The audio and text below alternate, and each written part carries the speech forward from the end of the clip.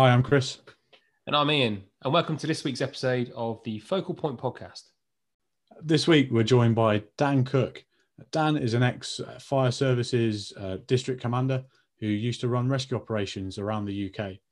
After that, he went on to become the operations director of Serve On, an international charity that helps people in disaster zones all around the world through their unique skill sets in things like search and first aid. Dan takes all of this experience and wraps it all up into his business called Dark Swan, where he helps teams thrive and survive whatever life throws at them by immersing them in real life challenges. In this conversation, Dan talks about his experiences, and to be honest with you, some of them are pretty candid, and he's been in some pretty extreme environments. So there's a slight watch out on this episode because we are going to talk about some relatively harrowing events. It was fantastic to get Dan on and to hear some of his stories. And he's got a real knack for bringing to life and into the real world that we might face some of the lessons from the more extreme environments he's been in. As you'll hear Dan allude to later in the episode, he does live on a boat, which means at the time the internet's not the strongest. So please bear with it. It's a fantastic episode to listen to. Hopefully you'll forgive us for some of the Wi-Fi glitches in there. Enjoy the episode. Okay, Dan, you were first described to me by Ian before we'd met as someone who works for International Rescue, which made me really, really excited. You can probably imagine why, being of a certain age, I went straight to like light blue uniform, like sash, and a rocket ship that could hover and like pull people out of mountainsides. It's fair to say, Dan, actually, I wasn't disappointed when I met you, though, because some of your actual stories seem to be way better than made up stuff with little puppet. So yeah, great. We were chatting obviously before we started recording.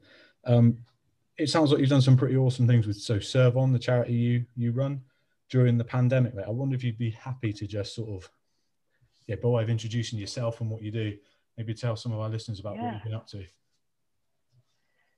Yeah, of course. So the Thunderbird analogy that you put in there, I mean, we haven't got the spaceships and the jets but past 20 years of going to disasters straight away anywhere in the world. And hey, there's good, bad and ugly around all of that, of course there is. Learned a lot of lessons, some amazing ones and some lessons in blood. But this past year has been really strange because although we are traditionally and on our background as earthquakes and going in with a few hours and that stuff, obviously a year of not really being able to travel and wishing to repurpose ourselves. So we did, and we've started something over the past few years called community resilience teams, which are much more accessible. They belong to the places that they exist in, and really diverse, interesting people, and they're out there doing a lot. Well, during the start of this lockdown, the view was, well, okay, let's not make it worse by going around making it worse. And a lot of our members are in the front lines already in their day jobs. So you kind of sitting there going, well, we don't want to just jump out there for the sake of it because there's a lot of people doing a lot of good. But very quickly, I mean, I happened to be in the Caribbean and we got the last flight out to come home into the lockdown, and we had a command meeting the next day, and within a pretty short amount of time, we decided that we were asked to go and help locate people who were vulnerable because they might not have had their meds and haven't got a support network, and the health authorities and the NHS couldn't find them, and so we were asked to go and do it. Now, this is when you love these chaotic, uncertain moments, different to what we normally do because it's not the same as search and rescue in a collapsed building, right? So. And there was a load of things we had to think about with the data, GDPR and lone working. And overnight, our Rescue Rookies, which is our youth program, were the people who were effectively set up, established and ran this incredible operation that found thousands of people and checked on them. And in some places, there was an emergency and we had to bring care. And it set up jobs for, not paid jobs, set up work and tasking for millions of items of PPE and several thousand people located. But the cool thing is, these were like 17, 18, 19-year-olds. Without them, people like me and my team who probably had all sorts of wacky experiences. I can't write an app. You could give me a year, it wouldn't happen. To get an app done overnight that tasks people, tracks them, protects the data that goes in, so you never own it. You look at it and it goes back to the owners. This is, it's when you realise, gosh, we've got to have open minds, especially as we're getting older and the world's going faster. So, yeah, on that front, a different year. Obviously, it's weird for everyone, but actually having that purpose and a team and a belonging is probably really helpful. It really helps with lockdown. Dan, would you tell us in as much detail as you can about that piece of wood? Describe it to us. Yeah, it's a very lightweight piece of construction pine timber. It's probably a 1 by 3 inch, so part of a timber you'd find in the roof, and it's approximately 4 inches long. So it's just a little tiny cube, probably the size of that's how I think, bigger than a cigarette packet, but only just, there you go. And it's got rough edges. It's not neat, it's rough edges. Here you go. This is just a piece of wood. This is my piece of wood. Anyone who comes through the international route to our rescue team spends a long time. So from whatever you do to come to us through to the selection process, when you start, one of the tiny things that happens is just as an aside, you have a go with some hand tools. And it doesn't matter what skills you bring, because we can train practical skills. It matters who you are as a person, and there isn't one type of person. So we like genuine cognitive diversity. We genuinely want a bunch of, especially in my position where I lead a team someplace, and it's always a bit complicated, and uncertainty has to be, it's always uncertain. There's a bit of risk, certainly. But what you want is someone in that group who can see things the way that perhaps gives us the best option right there and then. And so if we're all the same, we'll think the same way, we'll all not know what to do at the same time, which is a total nightmare. But on that selection, amongst a variety, I think it's 23 activities that blend into one. You use a few hand tools just as a session, practical session, get people doing a few bits in the environments they would work in. And you all cut one of those bits of wood. And then I think we scribble our name on in pencil, and then they kind of disappear, to be honest with you. When you make it through the 18 months to 2 years worth of training, there's a final operations assessment. And honestly, it is very, very tough, but it's one of the best bits of training you'll ever do, because it's quite realistic. And people say, when they go on a mission quickly, they say that, I'm so glad I did that. That matched this for once. And we have people from all the backgrounds you can imagine. Stereotypically, you can imagine that the special forces people and blue light people and all this exciting stuff. But honestly, we've also got hairdresser, teachers, telesales people, you name it. So, and they bring something probably much better than the institutionalized mind. So all these folks come through. It takes a long time. That final bit, when you go on the ops register, you get your bit of wood back. Right, and as well as this bit of wood, you have, if I've got one lying around, hang on, tear it off, it's on a Velcro. You get a diamond. Get this badge. Stereotypically, you get a badge. You might be able to see it. And that badge is a diamond, the shape. And it's got a seismic wave, lightning, and waves as well. It just sort of signifies the disasters you go to and some of the speed of response and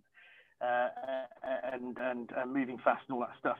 But it's also about the person. And so when you get this piece of wood, I'll do a nice picture with my iPhone so you can see it. But you might be able to see it's engraved with a diamond.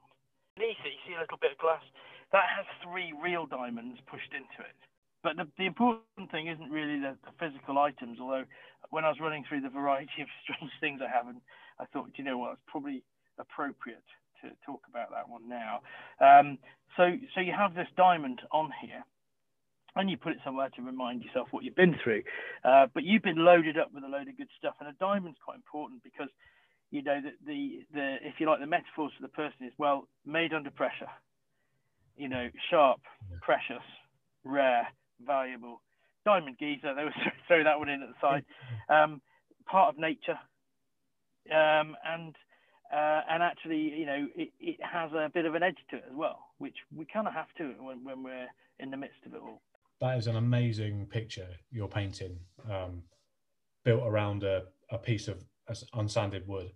it sounds like it's quite meaningful to you.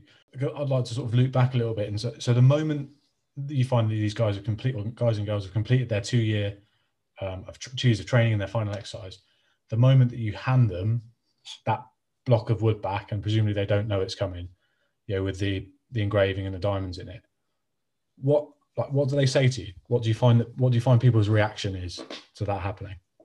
But it's always special when that happens. And if you ask people to talk about it, there's a lot of humility around our people, and usually they'll defer how they're feeling and what they think to everyone else and being part of something. I do know a member of the team who one of the members of the team actually said it saved their life. And when you hear other people getting that life-changing benefit from belonging to something that effectively takes your weekends off you, makes you disappear off to somewhere that's pretty hot and pleasant all of a sudden.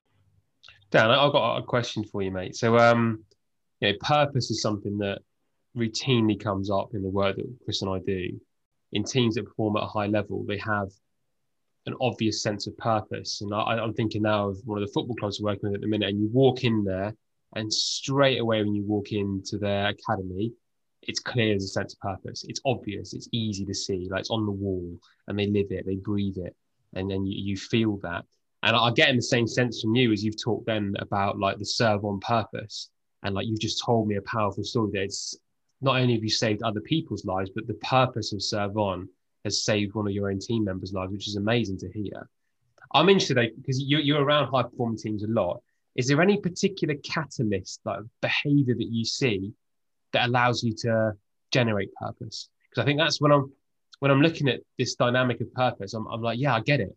And I get how important it is, but I'm still yet to understand like, how people can create it so quickly. And you've obviously done that. So is there a particular like formula that you would adopt that helps you craft purpose? For me, generating that, I think to learn or change, you have to give yourself over to something else, whether that's an experience, and I don't just mean paintballing for the weekend. I mean, whether that's a truly authentic experience, which you've handed over what's going to happen to someone else, because then you learn something that you if we do what we want and believe, nothing changes. So I like to get challenged into what we've experienced before and what have you. And I also have to see a result from endeavor. And it needs to be personal, not just, carry the thing over the hill or whatever. There needs to be the personalities and the characteristics within it. But for me, there's another bit, which is your sense of purpose is different to just what's your purpose. But often ask people what's your purpose, and you'll usually get either the role of their organization, or it'll be something simple that says, provide for my family, live a good life, be a good person, and I'm not knocking that, by the way, that if you've done the thinking and the experiential stuff and you've gone on journeys and that's what it genuinely is, awesome. If you've just picked it because it's neat, easy to believe in, and it will do, then under pressure, it can crack. And I think one of the biggest things is to genuinely put deliberate action into a relationship with your purpose, because you can have a relationship with your purpose by how you react and respond to what's thrown at you. And if we say like purpose is dealt with because it's in the contract or it's on the t-shirt or I don't think it's that strong, or it's vulnerable. It's vulnerable. But the bit I'm interested in locking onto there, mate, you mentioned in your answer that like the journey is the catalyst. How often do you find yourself having to highlight to people they've been on a journey to sort of understand their purpose? We do it with people and we do it with the team all the time, and that's that business of it isn't finished or final. What we believe 100% right now is probably going to change a bit. You've got to go on massive journeys there, and I think if you've got a good relationship with your sense of purpose and what it is and curiosity, and having that belief there, then you afford yourself a more resilient, healthier relationship with purpose and something that doesn't shatter or fracture as easily under pressure. So Dan, it's really, you've painted us a really like vivid picture of like the environments where you've like experienced high performance and like really low performance, and learn a lot about yourself and a lot about the people that are around you. And there's kind of this anchor point for people of this object Well, no, it's not really an anchor point. It's more of a start point for people, right? So they finish this training, they get this object, and it's this kind of springboard into doing other things and having a frame of reference. One of the things we try and do on the pod is bring some of these experiences and some of these ideas into other people's real life. So what tips or what ideas would you give our listeners that might help them bring some of the performance lessons that you've experienced in these really extreme environments to life anywhere else? Okay, so if I could I'll start with an example that always inspires me, and it's one of my teammates, not me. We were in a tunnel. We were tunneling to rescue a woman that we detected with our listening kit. It's been buried for 3 days in an earthquake. Extremely dangerous, and we know this, but we can't figure out any other way of getting around it.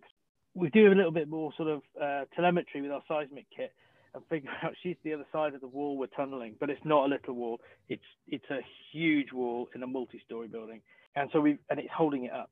So we have to come out, come across, and go back in for what's going to be at least another 10 hours. This is 3 days in, limited sleep for most people. I hadn't slept at all, and neither did this other guy. We figure it out. I go and crawl in, tap him on the foot, and say, stop. And you got to give someone this news. I think this is my favourite judgment on how we perform. And so we were on the wrong side of the wall. She's the other side. Could go out, do it again.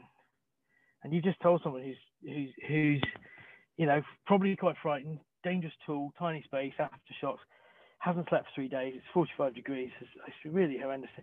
And kind of turns around, goggles up, respirator down, bloodshot eyes, dirt everywhere, and looks me in the eye. Yeah, he says, can you tell me again, can you do it in a film voice? And so I had to take it off and say his name, say, we've got to go back. We've got to do it again. And within that 30-second conversation of 10 hours in the wrong side of a wall, sorry, now 10 hours, when you're right at the limit of what you can do, to just reposition and go, yes, crack on, no problem, and say, can you do it in a film voice? It's absolute class. And you're working with amazing people when that's their response. And so I just did a performance on how we treat each other, how we behave when we're at our worst. If we have all day in a nice environment, we can take our time getting it right. And what happens to a lot of people, you pressure that and they go, there isn't time to be nice or listen or understand. But guess what? If your amazing person in your team is under pressure, and you all are, and you need to challenge them on something, whatever that might be. It might not be a mistake, or it might be attitude. If you add to that disapproval, body language, I'm angry, but you're putting up all these barriers. Whereas if you've built trust and honesty, you can actually say, hey, that doesn't match right now. It's not working because of these things. What are we going to do? And you're not having a fight. People do that to me. I'm all ears because I want to get it right, because the outcome is what we're after with saving a life. So absolutely that doesn't happen with a complete stranger immediately unless you're really lucky. And sometimes we get quite good at the rapport thing, which is a minute or two of honesty, a minute or two of vulnerability, which is genuine, not like just some sort of, faux go at it. And you can get to it quite quickly. We do our very best when we're also doing that. And interestingly, when someone gets given a couple of badges and they're diamonds, elite or special, the mission that comes with, the personal mission that comes with it, is that you have to make other people feel better about themselves for having met you and worked with you. So not inferior, but our mission on the ground, we involve the community in a rescue. We try where we can to pull the community in, because by being part of the rescue and owning it, they're empowered to recover faster. That mentally they get behind that much better. We can train people, leave equipment with them. We can help guide, and the result is tons better. Our best work is done when we take someone alongside, we bring them to that place, and they end up owning what's going on and owning their recovery. Man, that's incredible. And that sense of personal mission is I guess, something that's really tied up in that focal point, in that object that you've brought today. You've also talked a lot about challenge, though. So I think a lot of people probably struggle, I'm sure we all have at different points, with making people feel valued and challenging them in a way that isn't like overly critical or destructive. You want to be constructive in your criticism and in your dissent. So what tips would you give people to do that more effectively? So I place at least equal measure into what went well as to what needs to improve. Deep down, I think it's more important, because if you're really good at something and you understand why, you can replicate it. If you're really good at something, don't understand, it might just be good luck. But the other one is, if you can understand why you're good, you can apply the reasons why you're effective to A, to the B that you'd rather do better. If you've built the right relationships, that challenge doesn't threaten your belonging to this team. Your status and belonging and value and what we believe in you is not threatened by challenge. And it should actually be enriched. It's like, look, we take pride in each other and in helping each other get somewhere. And quite often the challenge isn't, I know better than you. The challenge is, how do we figure this out? That didn't sound right, didn't look right. And if we do it regularly on small things, the big things are easier, or we don't even get to them. No, mate, I can see that. And that's to me, those two things now align very nicely, don't they? That the way you behave and treat each other being your performance metric, that instantly allows you to create an environment where someone's position wouldn't feel threatened. Because if you're treating them and behaving in the right way, yeah, you're allowing them that environment, you're allowing them the position to be challenged, and it not to challenge their ego, essentially. It's challenging like the thing that we're trying to achieve right now. And I think a lot of people get lost on that. A lot of people see challenge and they take it very personally. I know I for one did very early on, and still to a bit now. I still do. You know, I struggle at times to detach my ego from feedback. I encourage feedback. I want it. I want to understand stuff, but I do struggle at times to detach myself because I feel threatened. And I think what you've just described is a really fascinating and unique way of creating an environment where you can challenge and where you can perform. Going back to sort of challenging and understanding stuff, Chris has pushed this quite hard with certainly the sporting clients we work with around learn the lesson, not the action. So being able to understand in your debriefing and in your thinking of like why you made that decision. So yes, we can analyze what went well and what didn't go so well. But actually, in reality, what we want to analyze is the decision-making that led us to do that thing that we're analyzing. And that's the crucial bit to take away the lesson, not just the action that you've throw something in there. You might want to, is that if you find things where so quite often people will use words, or you've got no room for error, you can't afford mistakes, you can't fail. When you do these rescues, you consistently do every single one of them all the time, constantly. It's how you find your way. Yeah. It's the only way to go. It's uncertain and you don't know what it is, and it's a mess of concrete spaghetti, and you're trying to find a person in the middle of it. You can pretty much guarantee it's not going to go according to plan. Things will break. It won't be where you thought it was. It'll go one way, then the other way. If you can take someone from whatever their normal performance world is to something different, where they're not going to lose their job or not get funding or what have you, but still apply a realistic pressure, that's where you get the chance to develop.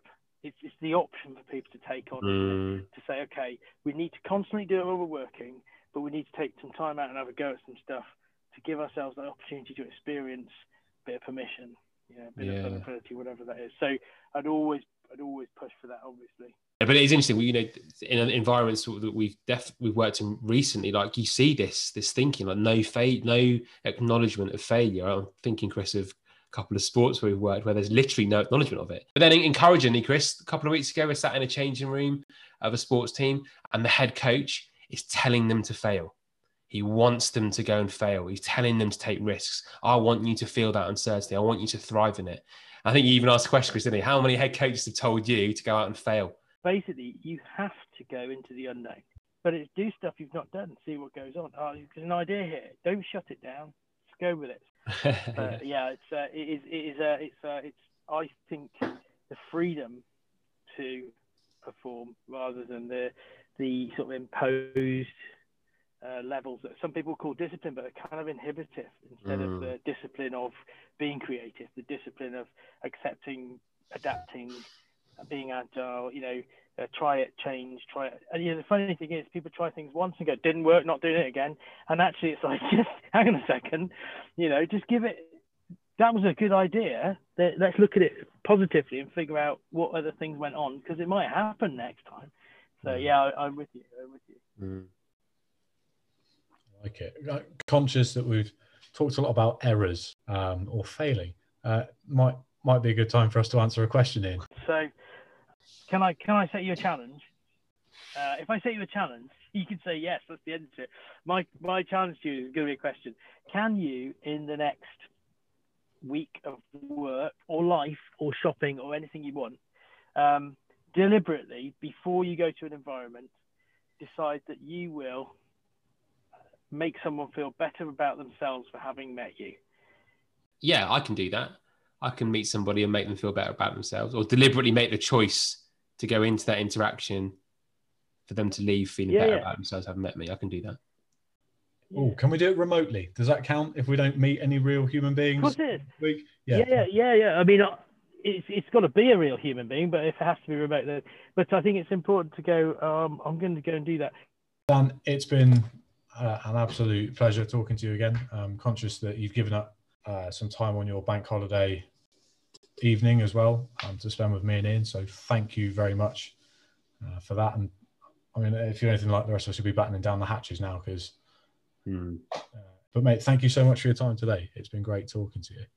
Oh no, you're absolutely welcome. Yeah, the storm is coming, and I am on a boat, so it is battening down the hatches for real, mate. Look, I've listened to the first few shows so far. Really enjoy them, and of course, love coming on. And I think there's a couple of people in both of you that are going to do some really cool things, and the chat and the questioning and the thinking is really worthwhile. So I'm hoping other people get to come in and it works really well, because it's an absolute pleasure, and look forward to finding out how your challenge went. I kind of hijack your question into a challenge, but hey, sometimes it happens like that, doesn't it? It's going to be good. I like it. A bit left field. Mate, we'll definitely let you know. And thank you for your kind words and for your time. Yeah, cheers, Dan, mate. Have a good one. Really appreciate it. Take care. Thanks, Tony. See you soon.